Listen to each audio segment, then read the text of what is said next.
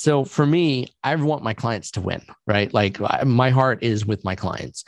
And so litigating is adverse to that, right? Like I want you to stay out of litigation. I want that $50,000 to go to your kids. I want that $50,000 to go to, your marketing or something that shows you value, not trying to get out of or being screwed by, another thing for $200,000, right? So it's a different mindset. I'm very different than most attorneys, like in that respect. They're looking at it, oh, if I bill these absurd rates, then I get as much money as humanly possible. But that's not what's best for the client. And that's why settling typically makes the most sense. Not always. I'm not going to say that that's 100%.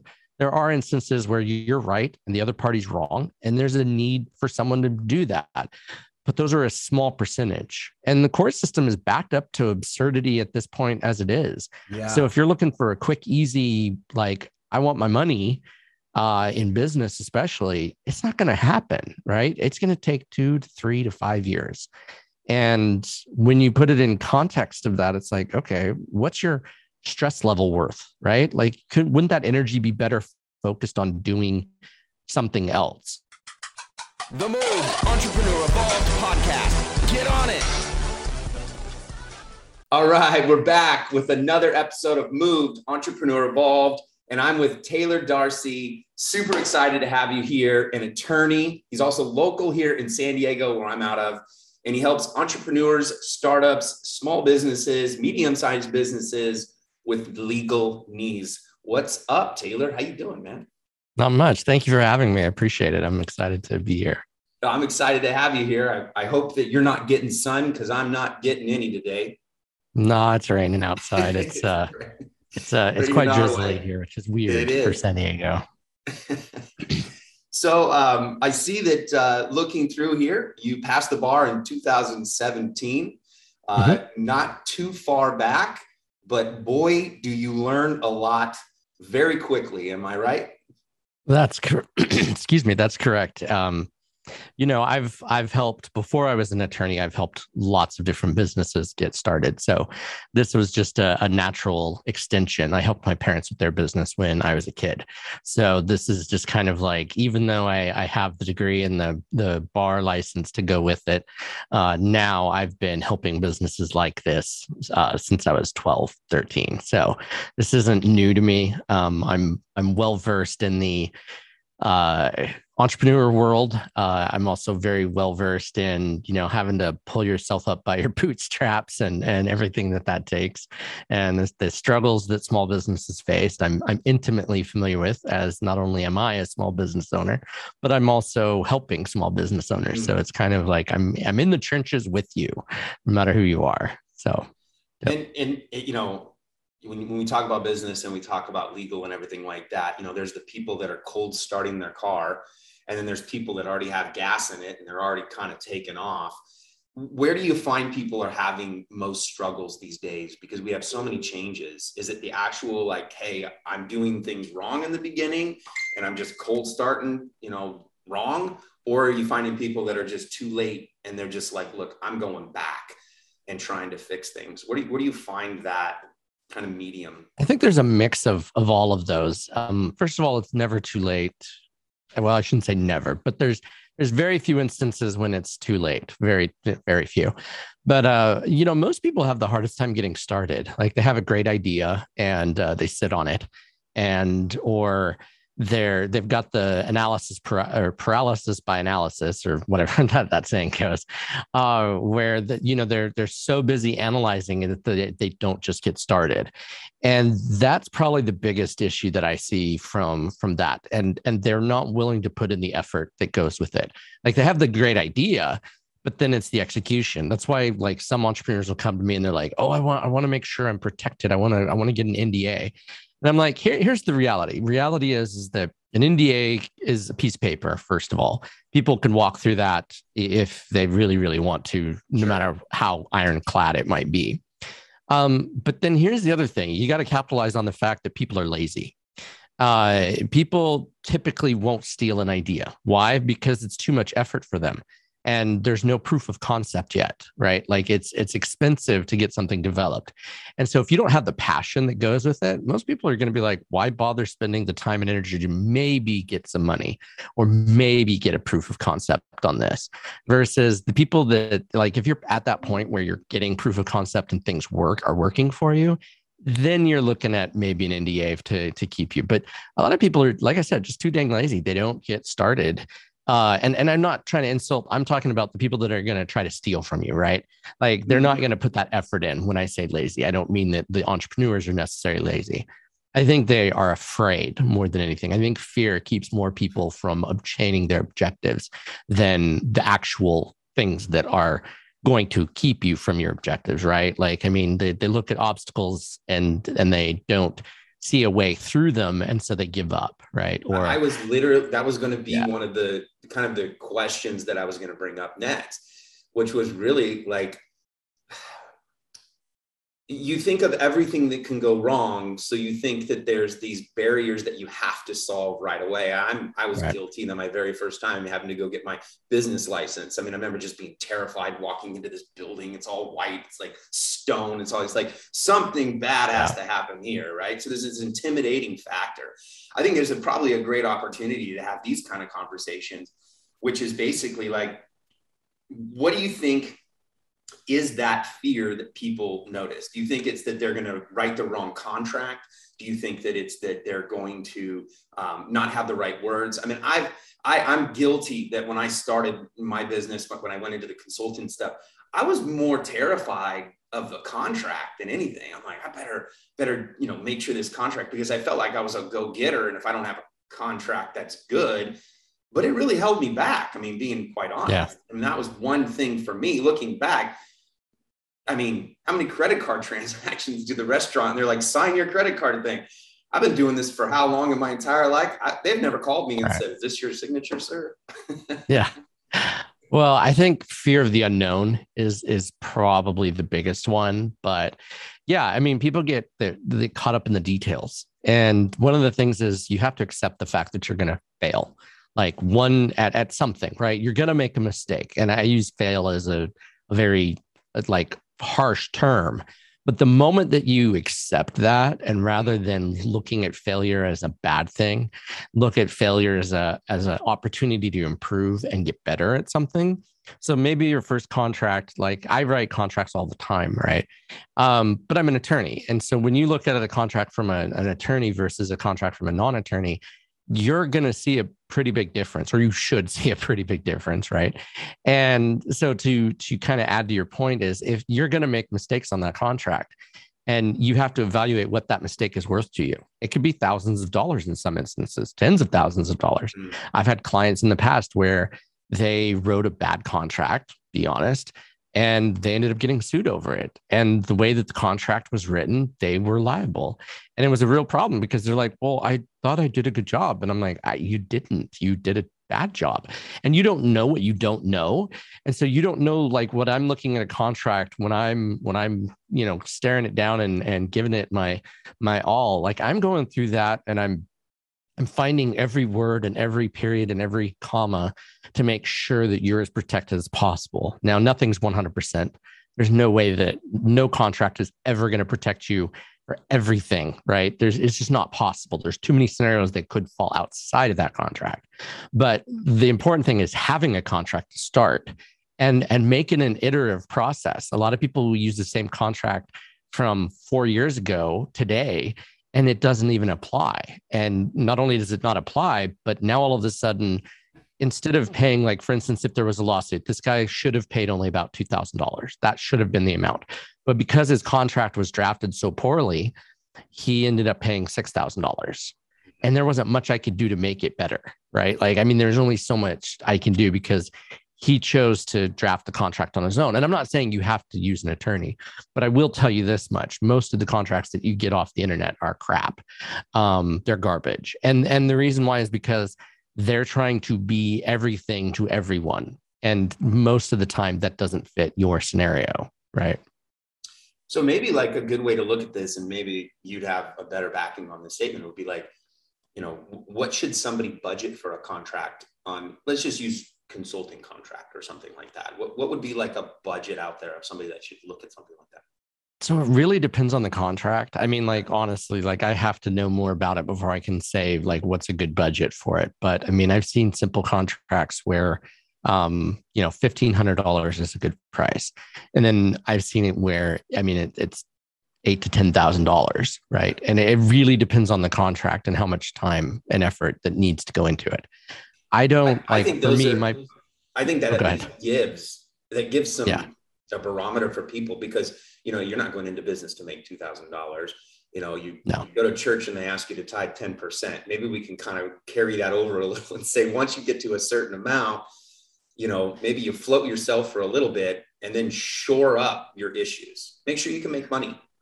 Well, not only that, but you've got to look at it risk versus return. Okay. I mean, because a lawsuit is going to cost you a heck of a lot more money than a well-drafted contract, right? Like I was saying with that previous client, where, if I would have drafted that contract for $1,500 for this person, that would have saved them $4,000, right? Because of their liability on it. So it's not always about, and this was a photographer, so is the service industry, perspective.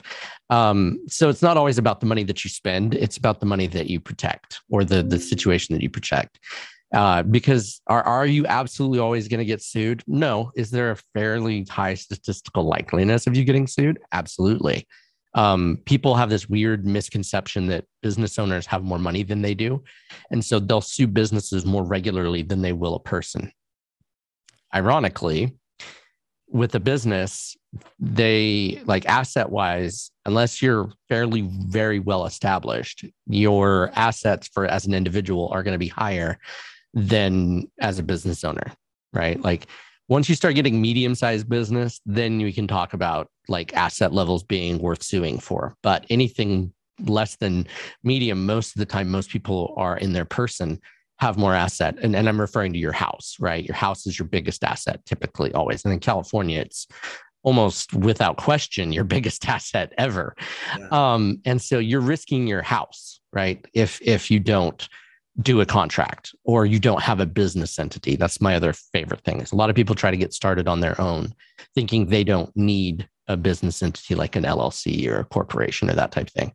And what you don't understand is you're contractually liable up until you get that entity, right? And so your house, your 401k at your job, your all of these different assets that you have worked so hard to obtain are at risk until you get that entity. And so they're not looking at it, they're looking at it as a side hustle or, I don't want to deal with the complexities of this. Well, with that complexity comes what's called the corporate veil and it comes security, right? You spend a little bit of money, relatively speaking, you get situated right. And then you have the peace of mind that foreboding some serious issues, your home is protected, right? I mean, if your home's worth $500,000, and I mean, California right now, even in some of the worst places in San Diego, you're looking at $750,000 to $1 million, right? So when you're so you're going to risk your $1 million home, even in the worst case scenario or not great home, for saving $2,000, for saving $3,000. Like to me, the math doesn't make sense. But business owners are,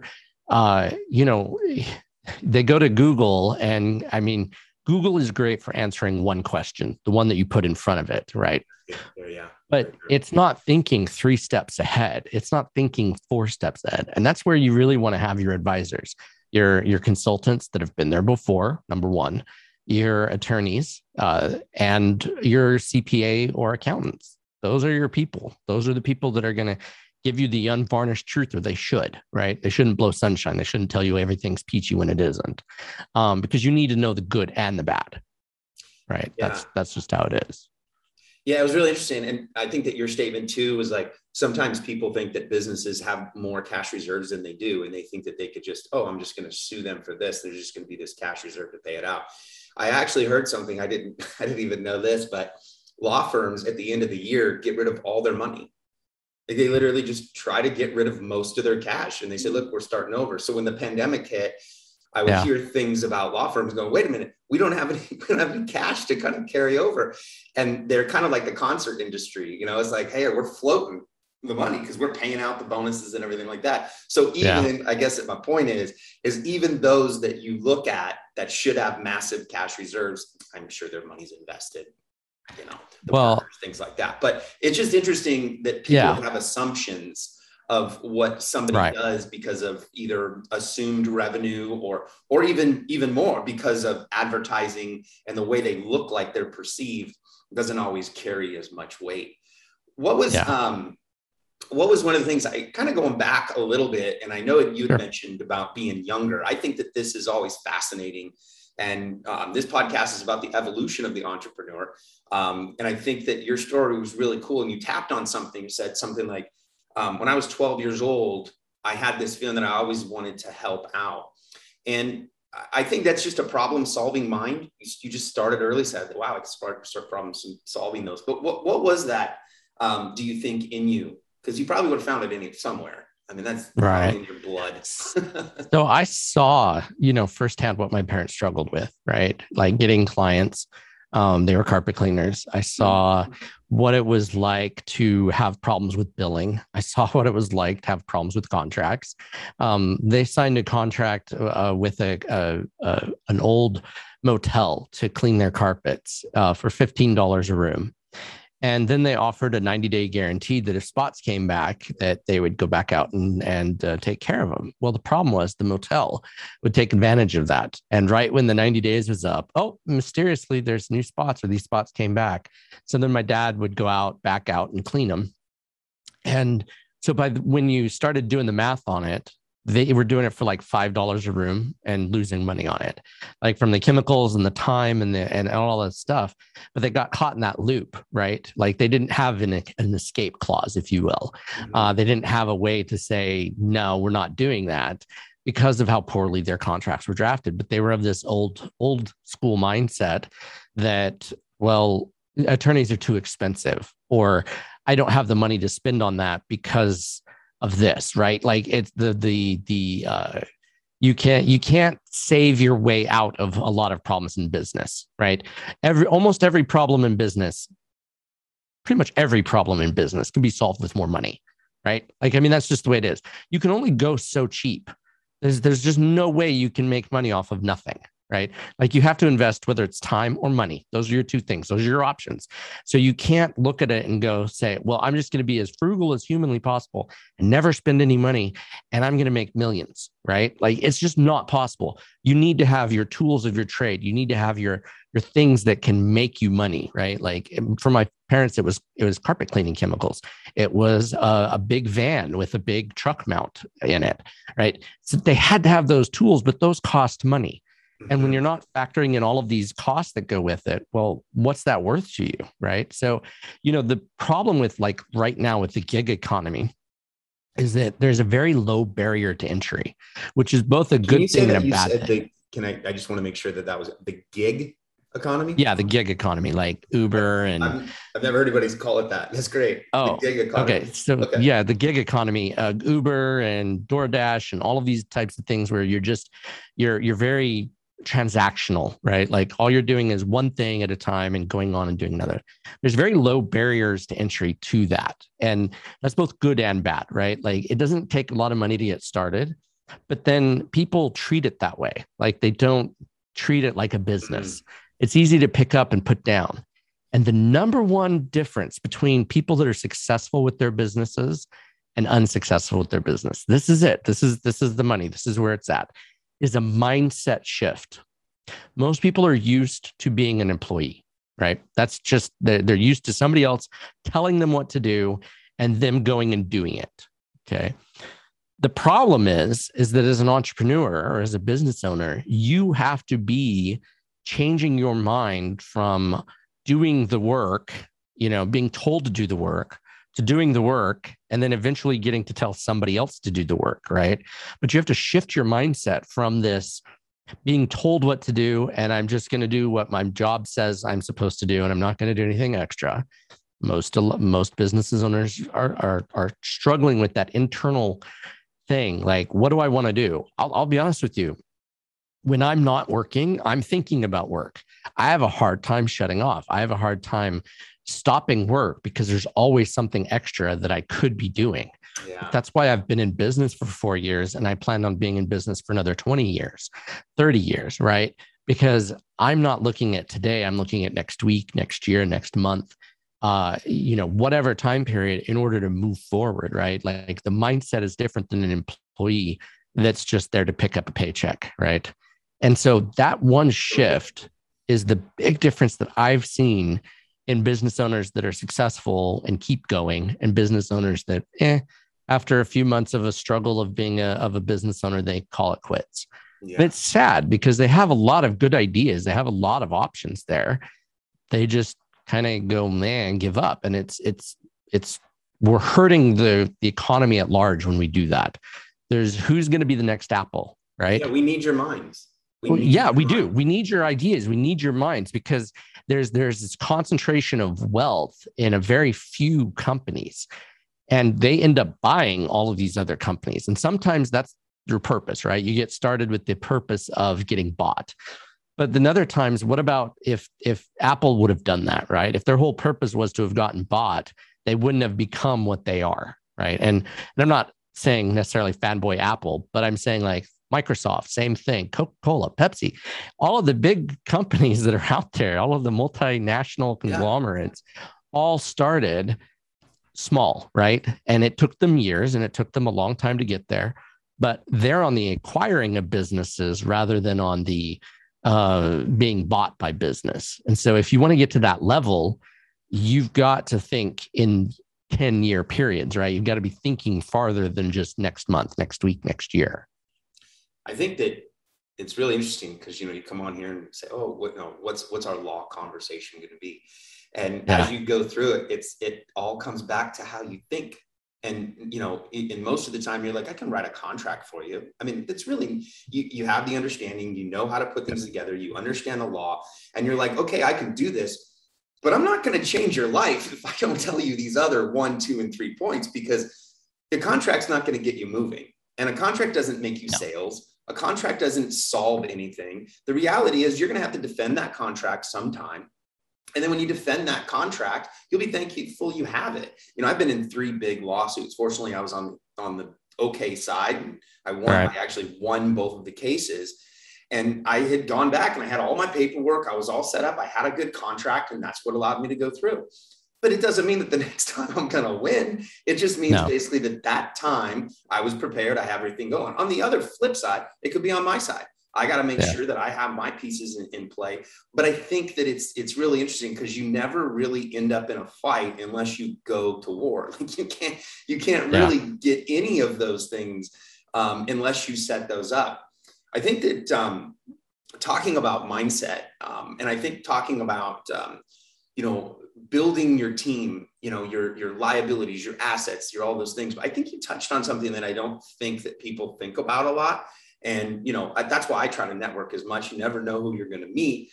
But at the end of the day, it's like, you do need that person that you can go, hey, man, they might not have the answer, but at least they got 10 steps ahead of what I have. Right. And what you said, you're going to buy that. Yeah. You're going to buy that. I also think that you touched on a really good subject, and that is thinking 10 years ahead, and to look at these companies. And failure is an interesting thing. If you think that you're trying to be in business for the next 6 months and survive, your decisions will be 6-month decisions. Yeah. And so if you fail in the second month, oh man, it's not going to make it. I didn't get rich 6 months. But if you said, look, I have something good here. I have 3 years. I have 5 years. I mean, how many butchered problems you and I probably could go off like, be like, dude, that went wrong. That went wrong. Yeah. Because you're in the battle, right? You have the chuckle right now because you know what I'm talking about. It's like, all right, I'm in the foxhole. Yeah. What was that? That I'm in the foxhole. I mean, if you think new Coke, right? Like when you think about failures, but also think about successes. If you ever wonder if you have an idea that could be different than somebody else's, walk down the bread aisle. How many types of white bread are there? right? I mean, like it's the same blessed thing. It might taste a little bit differently. I mean, slightly, it might have a different recipe to it. But I mean, so if you're sitting there thinking, oh, I could never do this, well, guess what? There's a difference between Pepsi and Coke, right? There's Dr. Pepper. I mean, there's so many options. And I use those as people because people know those things. But it's the same thing for people that are afraid to get started, right? Like you're going to fail and accept it, be okay with it. Like go this month, I had a crappy month. Next month, what did I do wrong or what did I do differently this month? Did I not follow up on those leads that I was up, that contacted me? Was I charging too much? Maybe you were, maybe you're not. Maybe you were charging the perfect amount, because I found that people will pay what they value you for, right?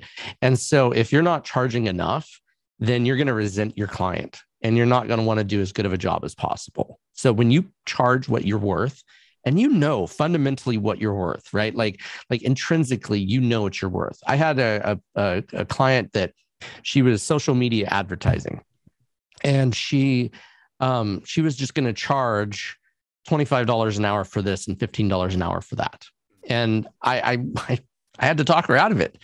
And like, no, you need to start charging what a business owner would charge, right? Because you have your expenses, you've got taxes, you've got marketing, you've got your own marketing, right? Like you're a marketer, but you have your own marketing, right? Like you have to let people know that you exist.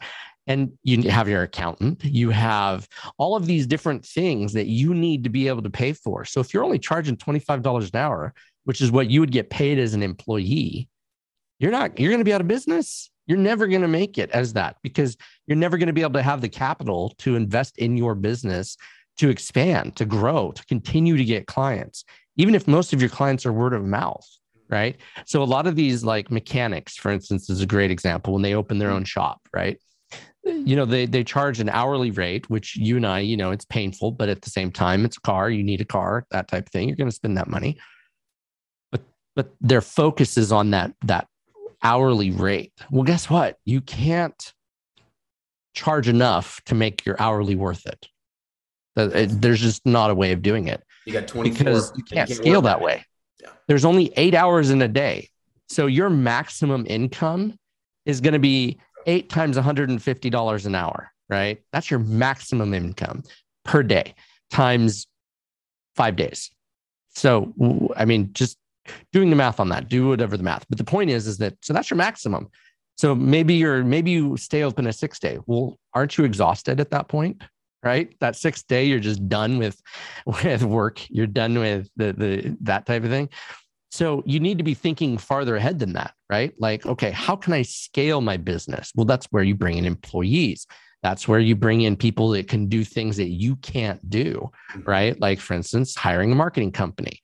As a mechanic, I've never heard of a mechanic hiring a marketing company, right? It's always word of mouth, which is great. Don't get me wrong. But how do you grow with that? Right? Like, I mean, eventually there's not enough word of mouth to go around, because everybody has their favorite mechanic and they're all going to spend the money that they're going to spend on whatever car repairs they need. Mm-hmm. And it's just not going to happen. So you need to be thinking about what type of lifestyle you want, right? What is your, vivid vision is what one of my mentors talks about. What's your dream here? Like, is it to work for the rest of your life, or are you going to set yourself up for success? A lot of entrepreneurs start off doing the day-to-day stuff. Nothing wrong with that.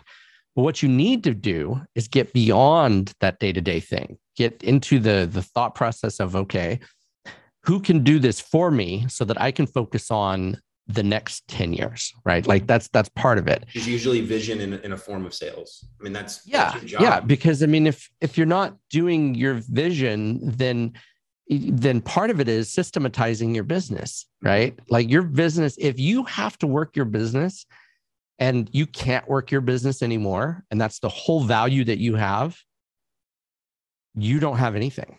Yeah. You need systems in place. You need to be able to systematize it so that you literally could pluck you out of that business and the business still maintain, still work, still continue to grow, still continue, so that someday when you decide to sell it, right? Like, or you try to retire and you've spent years building this business and you go to sell it and it's worth $150,000, right?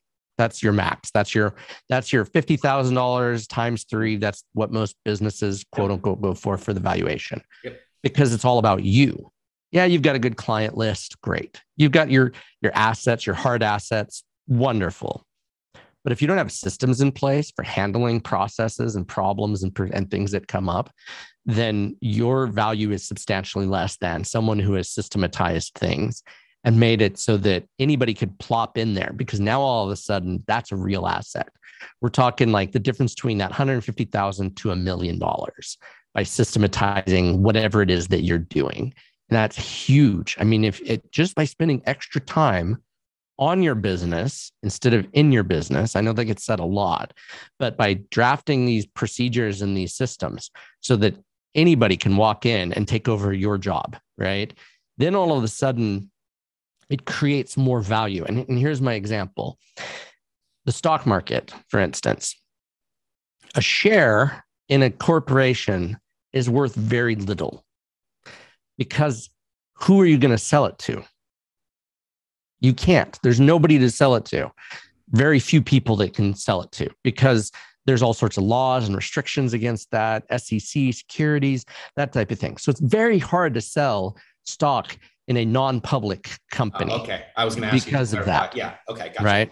Yeah. But once you go public, the average is that stock is worth 20 times more than that private stock, because of the public nature of it. Because now all of a sudden it can be traded, right? I can get rid of it if I don't like it. Yeah. Exactly. You've got volume, you've got trading, you've got people willing to buy it, because anybody can buy it, right? There's no pre-qualifications. There's no securities laws that are hurting you with accredited investors and that type of thing. So all of a sudden, something that so when you're looking at it, when you're looking at your business, are you running it to get to that point where it's worth that, where you're able to spend that? Like, is it worth that 20 times, right? So if your stock is worth $10 now, I'm not saying you have to go public. That isn't my point on that. But when they do these things, they've gotten to that point where it's systems, where they've developed it, and the CEO can step out of the role and be owner, right? Instead of being the CEO or whatever position within the company. And that's something that these are the goals. These are the things that you have to take with you and start thinking about. Because if it's just you, what if you died of a heart attack tomorrow, right? What's going to happen to your business if you died of a heart attack? Or heaven forbid, your significant other passes away and you need to take care of your kids, right? What are you going to do? You're going to have to hire somebody to take care of your kids. Versus if you've systematized your business and made it so that you can run without you, well, now all of a sudden, great. Now your business is running without you, where most of your money is going to come from. Yeah. And you can go take care of your family. You can go take care of the things that are important to you. You can actually grieve. You would actually be able to grieve. Yeah. Exactly. Rather than having to be back at work on Monday morning. Mm-hmm. Say your significant other passes away on a Friday and you have to be back at work on Monday morning because that business is going to die without you, right? Like, you can't put food on your table because you chose to not systematize or not get it to that point where you can step away for a week or two or a month or a year, right? Like, that's the idea. And this goes into the passive income category of a lot of entrepreneurs, right? Like, they want to create passive income, and that's great. And I'm not debating, there's lots of ways of doing it. But if you're an entrepreneur, right? If you're starting that business, I mean, there's so many ways you can do this. This is just one of those ways, by systematizing and getting your business started well. I'm sure that you're going to agree. I mean, you'll know the book. It starts with an E. E-Myth. Oh yeah, I haven't read it. I mean, that's the Godfather, man. It is the Godfather. It is. And then there's another one called, I think it's Work the System. Another guy wrote a book as well. His is a simpler form of the book. But E-Myth is a great book for just breaking it down. He talks about a gal inside of I believe she's in a bakery, and he just walks in. She says, how could I systematize this? And he breaks it down. It's like every single business can be systematized, and as you go through that process, I've consulted, I have a client right now that I consult. I'm like, look, man, you have You don't have to sit down and do what you used to have. Like, you have all the data in front of you now. Like, literally, systematizing in today's day is really just creating some really good automations. I mean, when you look at, acquisition and things like that, and a company comes into, even if you listen, use your example of carpet cleaning and things like that. If they just came in and said, you have an automated campaigns that run 4 times a year, they say each time we run a campaign quarterly, we generate an extra $25,000. That's already predicted money. I mean, that's already, okay, great. So that's $100,000 that I can that's predictable as a system. The other one is I've got contacts that are coming in. I mean, even as we signed up for, you set up this podcast and everything like that, it's like, you're getting a text message, you're getting an email, you're getting some information already. I mean, even in a podcast, it becomes valuable. What if someday here, someone comes in and say, man, Jason Starbuck, all they got to do is do these things and they're much better than him. And they could just basically go, great, let's take his audience, shove a couple people in, and let's run with the audience as long as you have something there. I think that you're putting in, and I think that what I think people need to hear is that the conversations about entrepreneurship, but coming from a legal background, there's 2 things that you've brought up that are very important to entrepreneurs. One is that you saw things at a young age, you wanted to solve problems. I mean, if you don't like solving problems, you're probably in the wrong damn field. I mean, point blank. I mean, just get out and do your own thing, because they're coming. And then the second one is that one of those tools is actually having an attorney that can help you out and that can actually solve those problems. Is part of the steering wheel. It's part of the door. It's like, you're not going to drive a car without it. If you are, you got yourself a clunker and you're in a lot of trouble. I saw another thing, and obviously you talk about, I think this is a word that people probably get intimidated by, but you mentioned you do litigation. So maybe you can give do you do litigation? Am I right? No, I actually stopped litigating. Okay. And the reason that's okay. So there's a reason why I did that, was because I like solving problems before they are problems. It's a lot more cost effective for me to write a good contract at $1,500 than it is to solve a contract dispute to the tune of $6,000 to $10,000, $20,000, right? You can go broke on legal fees, right? You screw over the wrong business partner and you're looking at the business end of $150,000 to $200,000 lawsuit, right? And so you're going to spend $20,000 to $50,000 defending yourself. It's going to be expensive. Versus if you have a good contract, maybe it's not going to be $200,000, but, or maybe you're not going to get away from nothing, right? Like, very rarely do you get away with nothing, but you might get it to $50,000, which, if you're looking at it, would I rather spend $50,000 on settling a problem or $50,000 and then still have to pay if I lose, right? Like, so now I'm paying $250,000 instead of just $50,000. And so that type of creative problem solving, where I'm solving problems for a lot less money than what it would be to litigate it, is where my heart is, right? Because in the end, if you're spending $50,000 on litigation, that's $50,000 less than what you could spend. Why don't you give a definition of litigation? And the reason I was bringing that up, because I think it's a very intimidating word to entrepreneurs as they get going. That's where I was getting at. And then I liked how you went, I ain't doing that anymore. But the reasons you explained it really well. But I think that if you could just explain, so that people, when maybe it's not as intimidating as they think, or why they would go the other route and preparing early than getting to this nasty little. Sure. So litigation is the official term of a dispute that is being heard by the legal system. Okay. There's 3 types of dispute resolution. There's litigation, which is heard in the courts. In California, it starts at the Superior Court. Then if there's an appeal, it goes to the appellate court, and then it can go up to the Supreme Court. Those are that's the court system in a very short nutshell. Then there's what's called arbitration. And arbitration is basically a private judge. Okay. Litigation is very costly and expensive and time consuming.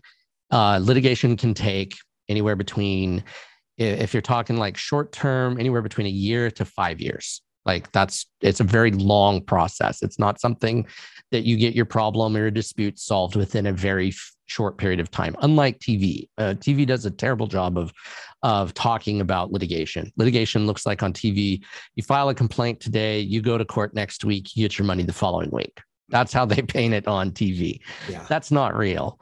They have small claims court, which is for disputes under $9,999.99, that you can represent yourself at. Very limited discovery. Discovery is a process of obtaining information. I'm not going to go into too much detail because that's that's a whole topic. I think the word explains a little bit. Yeah. So there's a lot of work involved with litigation. Then you have what's called a limited civil case, which is $10,000 to $24,999.99. Then you have an unlimited civil case, which is $25,000 and up. So that's litigation. Arbitration is basically a private judge decides it. Both parties agree that they're going to pay this to the private judge, and the private judge is going to evaluate the facts and the evidence, and they're going to make a decision. The pro and the con of arbitration is it's faster, but it's more expensive quicker. For instance, an arbiter can be anywhere between $750 to $1,000 an hour, and most arbitrations last anywhere between 2 to 3 days. So you do the math. But it's faster than litigation. Litigation is a slow process, very slow process. And then you have what's called mediation. And mediation is sort of like a subset of arbitration. It's not a judge. It's a person that's there to help you see the pros and the cons of your case and go, well, maybe not, right? Like it's an independent person. And so they evaluate the facts and they say, well, you might be able to get this, and here's what's against your case. And so here are your strengths and your weaknesses. And those are all the different dispute resolution things. So when you have a breach of contract, you can actually specify within that contract the different terms that you can adhere to for dispute resolution.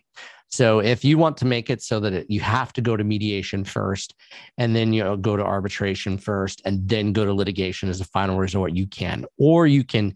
I love contracts, by the way, for this reason, because you can almost craft it to be exactly what you want. Like there are some what are called default rules versus mandatory rules. I'm not going to go into huge detail there, but so you can craft a scenario where you're more successful because of your contract than not. And so you can actually say arbitration is the only form of dispute resolution that we have.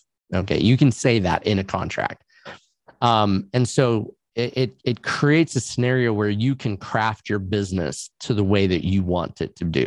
Mm-hmm. And so when I talk about litigation, I talk about that in the broader sense of going through the superior court system, filing the complaint, the other party files the answer, vice versa.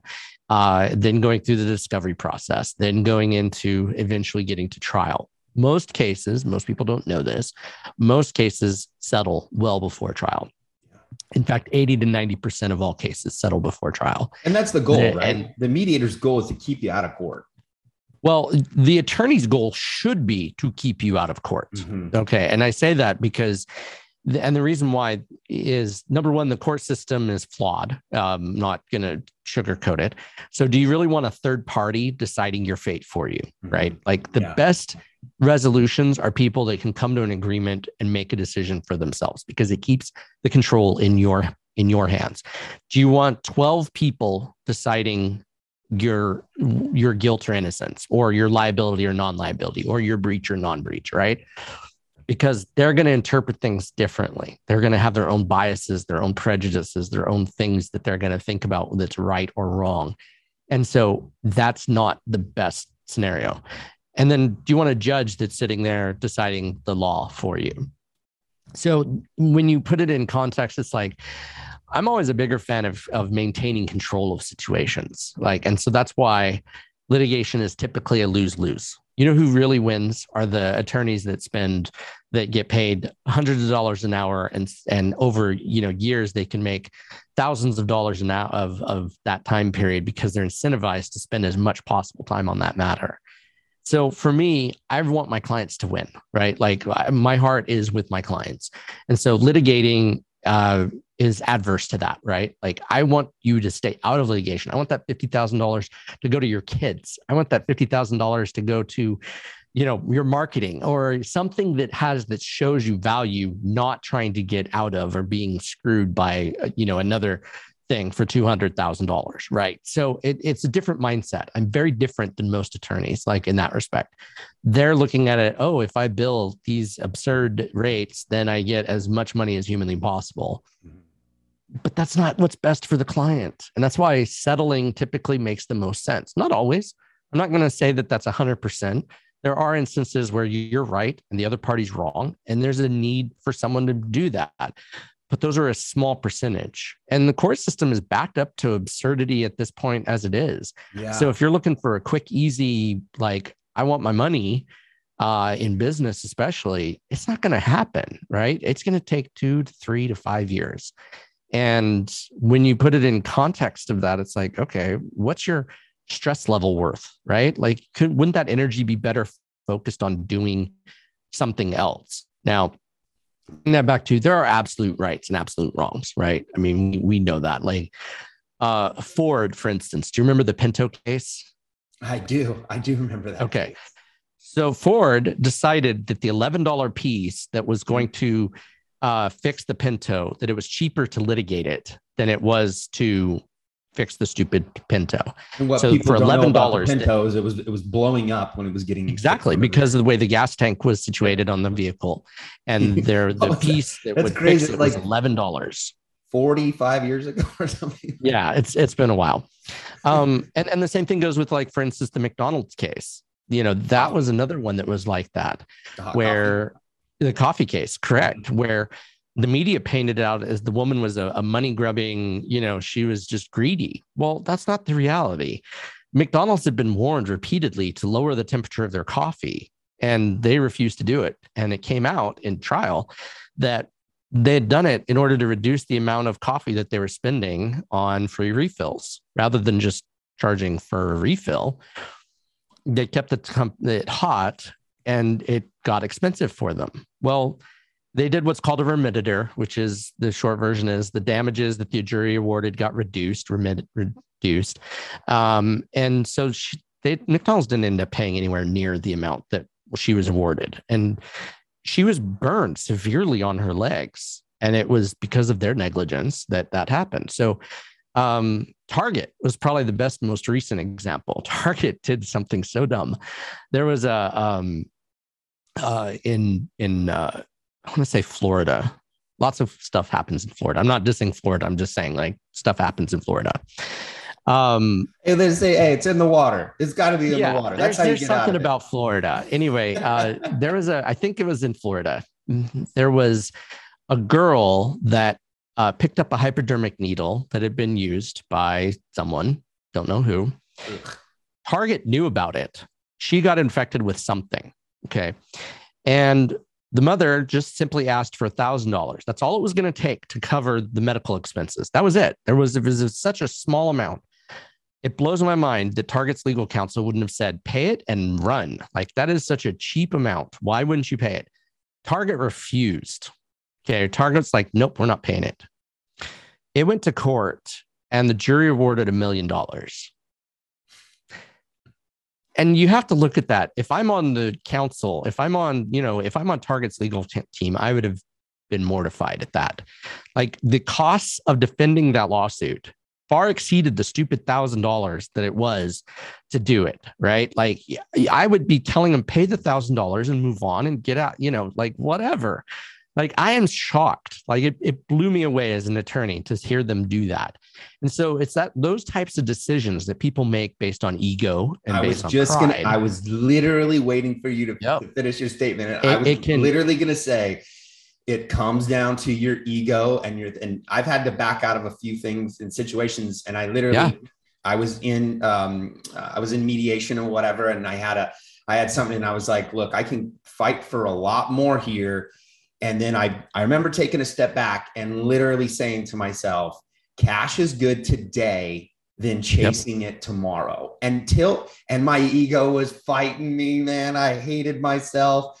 And then to this day, I just, had to say, look, I'd still be chasing the damn money. I'd still be chasing the money. That happens a lot. Like, especially when people, like, when it's their ego, their pride, their feelings get hurt. And I get it. But the whole point is that the dispute resolution process is meant to get your feelings out of it, right? Is there a factual wrong? Is there a factual right? Is the law right? Is the law wrong on this? And again, if you've got the money and you want to litigate, by all means, knock yourself out. It's your choice to do it, your money with it.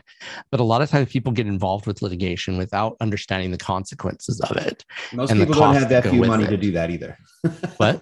Most people just don't have the FU money to egotistically. No, they don't. They don't. Like, they're, the old Top Gun, your ego's writing checks your body can't cash, right?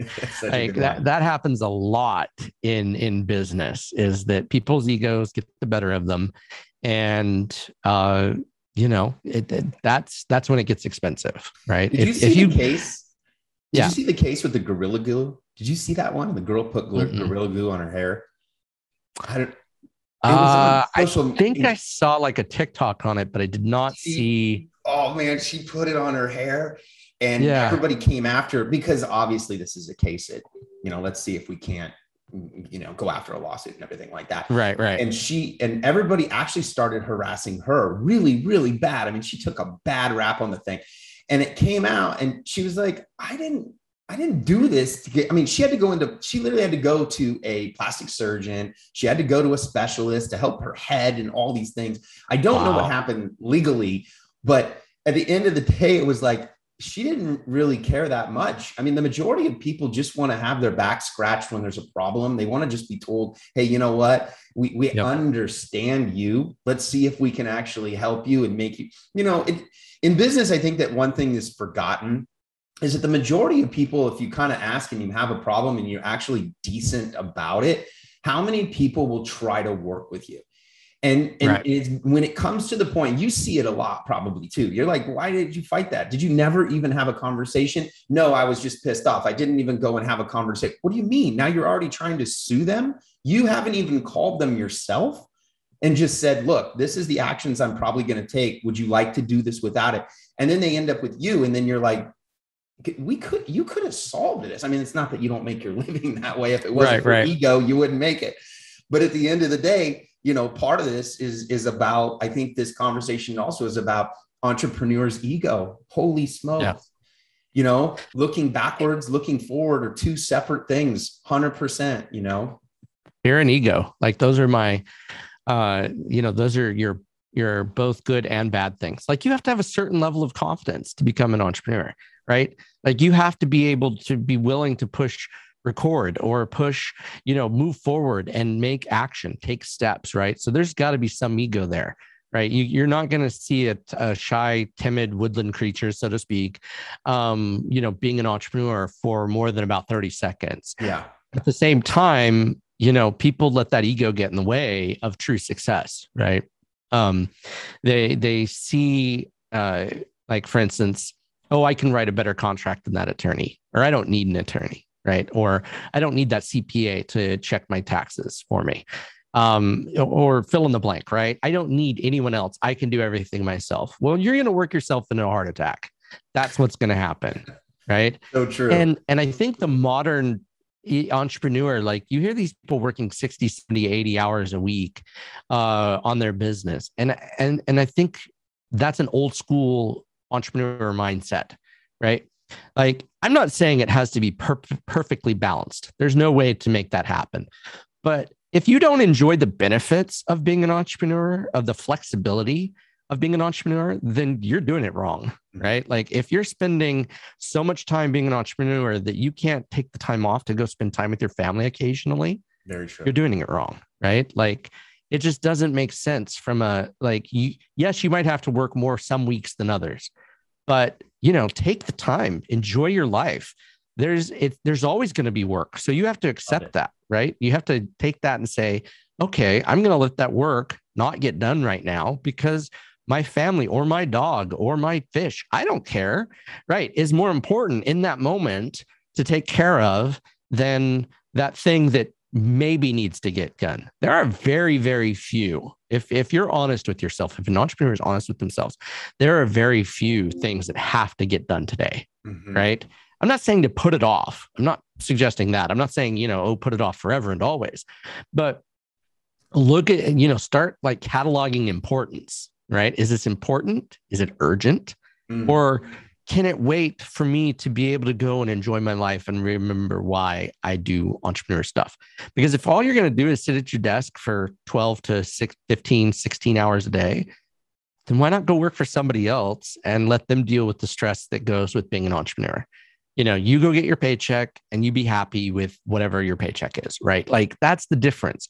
So if you're not out there being flexible, and finding creative ways to solve problems, then, maybe being an employee is a better fit for you. And there's no judging here, right? Like I'm not judging you for doing that. No. Some people are great at being entrepreneurs and some people are much better at being employees.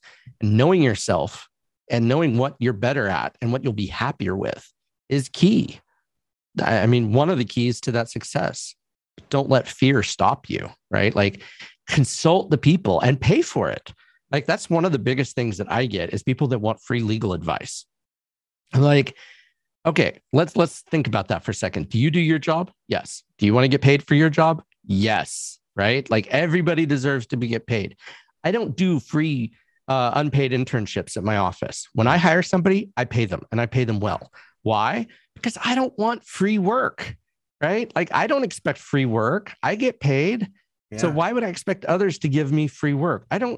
People deserve that dignity. Right? Like I pay at the top of this pay scale for whoever I hire, not because I want to, pat myself on the back about it, but because I want their effort. I want that pay effort that they're going to give me when I'm paying them that money, right? Like I want them to know that I appreciate their work and that I'm willing to pay for it. Because if you're not, then, what does that say about you as a person?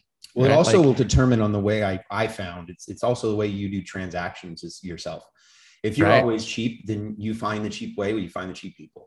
I mean, it's like there's just this little, I don't want to say caste system. I just want to say when it comes to this, but in a way, it kind of is. You're right. You self-cast. Let's just put it that way. Yeah. And once you start putting yourself there, you start looking for these things. I check myself sometimes too. It's like, is that worth negotiating, or am I just being whatever? Is that something? Negotiating is a totally different concept. So look, I think that many times if you're gonna negotiate service, you're in trouble. If you're gonna negotiate a hard good, game on. Because at the end of the day, that product's not changing. It's in a manufacturing plant. Many times cost of goods, break it down. They have a cost of returns. All those things come in. But I always say, look, if a guy's gonna come in and do your pool and he says, this is what it is, and you've seen his work and you go, that's the work that I want. And he sells you and he tells you the price. Hey, here's his contract. Here's everything is going. If he doesn't deliver at the price that he said, at the quality that he said he was going to do, go after his ass. But if on the other flip side, if you went to the guy who's super cheap, he probably doesn't have any money. If he has a problem, he probably can't fix it because there's no money that's there. But I think that comes, families create that problem. We all kind of live a certain way. What area you lived in to try to grind yourself into becoming rich. That all comes with you. I had one more, and I really wanted to throw this one to you because obviously, you talk about so many evolutions. I think that you've brought up have been really good. You're very well rounded in the way that you handle things. It's quite impressive. It's pretty cool. Blockchain and legal. What is your first reaction to that? Okay, first, let me just finish. One thing I wanted to say is you can't cheap your way to success, right? Like you can try, but you're going to fail, right? Like people that are successful are not cheap, right? Like, because there's only so little you can get, right? Like zero is it, right? But you can always improve. Right. You can always get more. Right. Like, so if you're looking at it from a growth versus, fiscal mindset or austerity mindset, People that are growth mindset are going to grow. People that are of austerity are going to shrink, right? And I'm not talking about being fiscally irresponsible. I'm just talking about how you manage and how you treat people will affect how well you grow. That's what I want to finish saying. But hey, and the people you attract. Yes, exactly. You never go to the bar or go to the club and the guy introduces you to another guy that's successful. And he's like, hey, this is my cheap friend. Right? It's not really how it works. It's like, this guy has abundance. He probably has an abundance of friends. He probably has an abundance of a network. And you know what? Yep. If the bill comes out and it's $350, the abundance is he recognizes that there's value of 3 or 4 people here, and he's going to put his card down and he's not going to flinch. And at the end of the day, you want people that aren't going to flinch on those kind of things. Now, like you said, manage your money. As I got older, I realized I got to fight for my money as much as I got to go get it. I didn't realize that too. No. Yeah, you really do. So as far as blockchain and legal, so legal is very progress adverse. Like the whole system is based upon what's called jurisprudence, or stare decisis, which is the short version of it is let the thing stand. And so, like, you look at currently what's in the court system with Roe v. Wade, right? Like, that's the big thing from Texas happening. Okay, sure. And so the issue is that the courts and the laws are very slow to react. So what you get is you kind of get this headbutting between blockchain that is a very progressive and new way of thinking about things and a new way of developing things. And you get the legal system that is very adverse to progress. Like, I'm not kidding you, within the last several years, got electronic filing for things. So it used to be we had to all manually file things at the court. Mm-hmm. And it's not like the internet hasn't been around for a few years. Yeah. But the courts just now got to it, right? And this is 2021, right? We're not talking like, it's insane. Yeah. Like, there are still counties out there that do not do e-filing. You have to either fax it or you have to paper file. So when you put it in context like that, blockchain being a very useful technology that would certainly be an opportunity for helping legal services, it's going to be a long way off, right? Like, I mean, just from the number of attorneys, because there's a lot of old school attorneys that still do things the same way they did them 20 years ago. They don't like change, and they're not going to change. Then you get the newer attorneys that want to do things new, but they're not the decision makers, right? They're the ones that are hip and ready to do stuff, but they don't have the ability to make those changes. And then you get the people that are outside of those things. They want to make the changes, but then unfortunately there are rules of professional conduct that kind of screw with being able to make those types of changes. So is it possible that we implement blockchain things into the legal field? Yes. Is it going to be anytime soon? Anytime soon and seriously?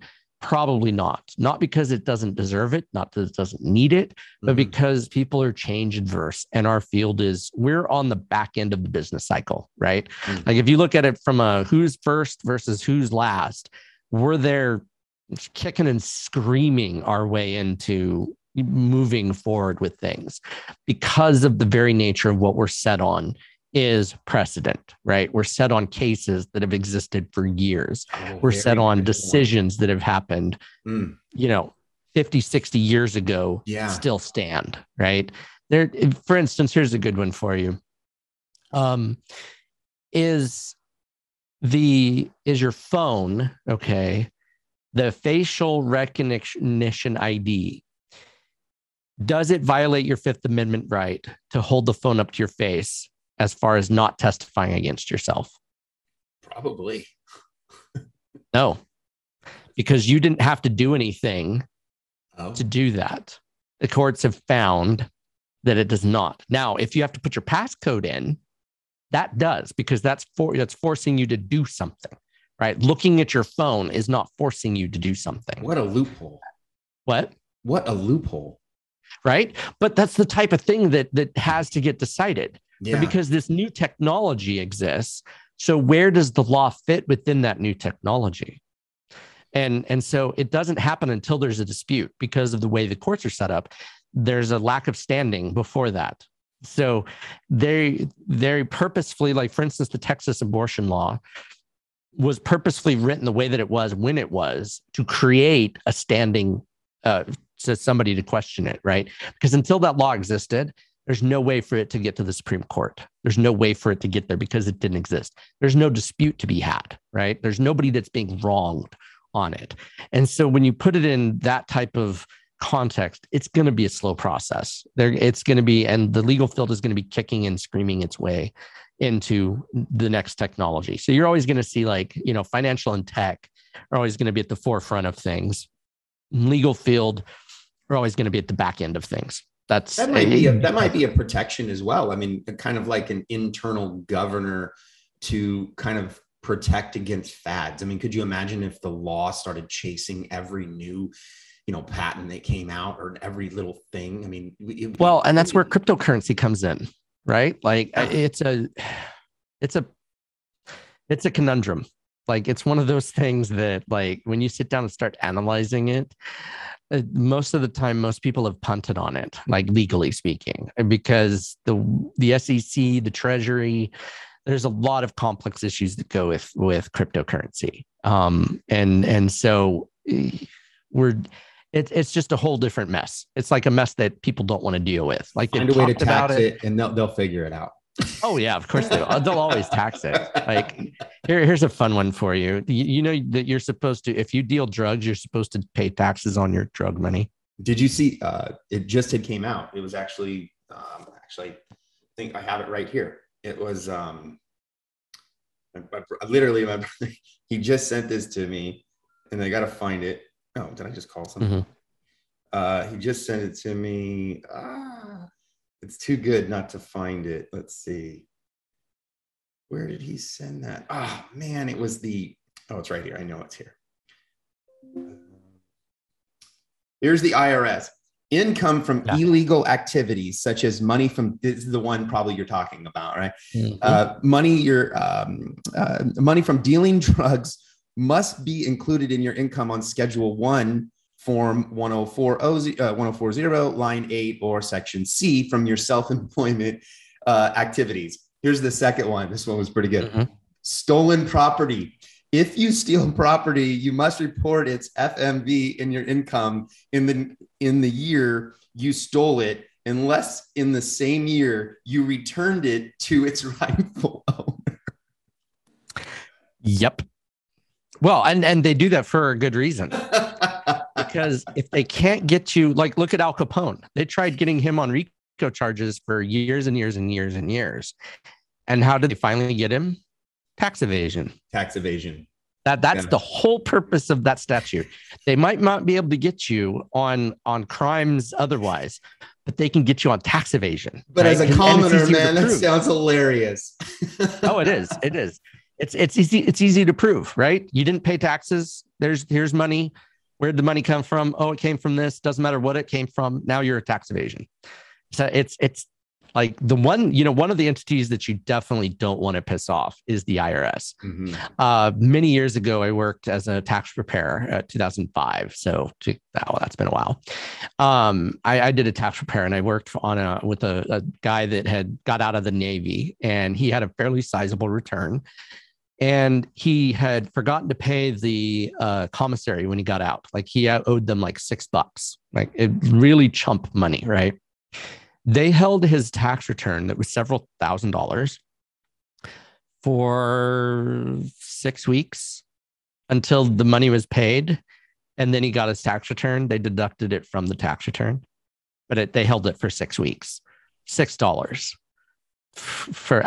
And because I got the way that it worked is I did the tax amount, and then what the check was 2 different amounts, and I did the math on it, obviously, and it came out, it was like $6. So if there's one entity you don't want to screw with, piss off, it's definitely the IRS, because they will screw you royally. That isn't to say that you can't take the deductions that you need to as a business owner. I'm not suggesting that you can't. You should be afraid of them in the respect of that they're going to come after you unnecessarily. And here's an interesting thought for you. More sole proprietors get audited than corporations. Just because of the way that the tax code is written and the way that it's working. The IRS likes businesses better. Like they like formal business, LLC, corporation, that type of thing. So the percentage of audit is a lot higher for a sole proprietor in a non-business entity. So if there's a good reason, like almost double, like that's one of the reasons why they flag sole proprietors more often than for audit than they do corporations. So even though it's a single member LLC or a single shareholder corporation, so it's the same idea, they don't audit them nearly as much as they do a sole proprietor. So that must all come down to collection. Well, and I mean, I think it also depends on how badly you piss them off. If you're playing with millions of dollars and you're not claiming it, or you're claiming crazy deductions for everything, they're going to take notice of that, right? Like, I mean, they're going to look at that and go, okay, your industry, you should be making this. You're only making that. Here's why, here's the issue, like, or the profitability of it, right? Like you should be profitable doing this. Other people are profitable. Why are you not profitable? What's unique, right? And if it's because you're not doing things, then that's a different matter entirely. So if you don't own a laundromat, you need to figure out a way to actually solve your IRS. Yeah, I don't recommend a laundromat. In fact, most cash-based businesses are more likely to be audited just because there's more skimming.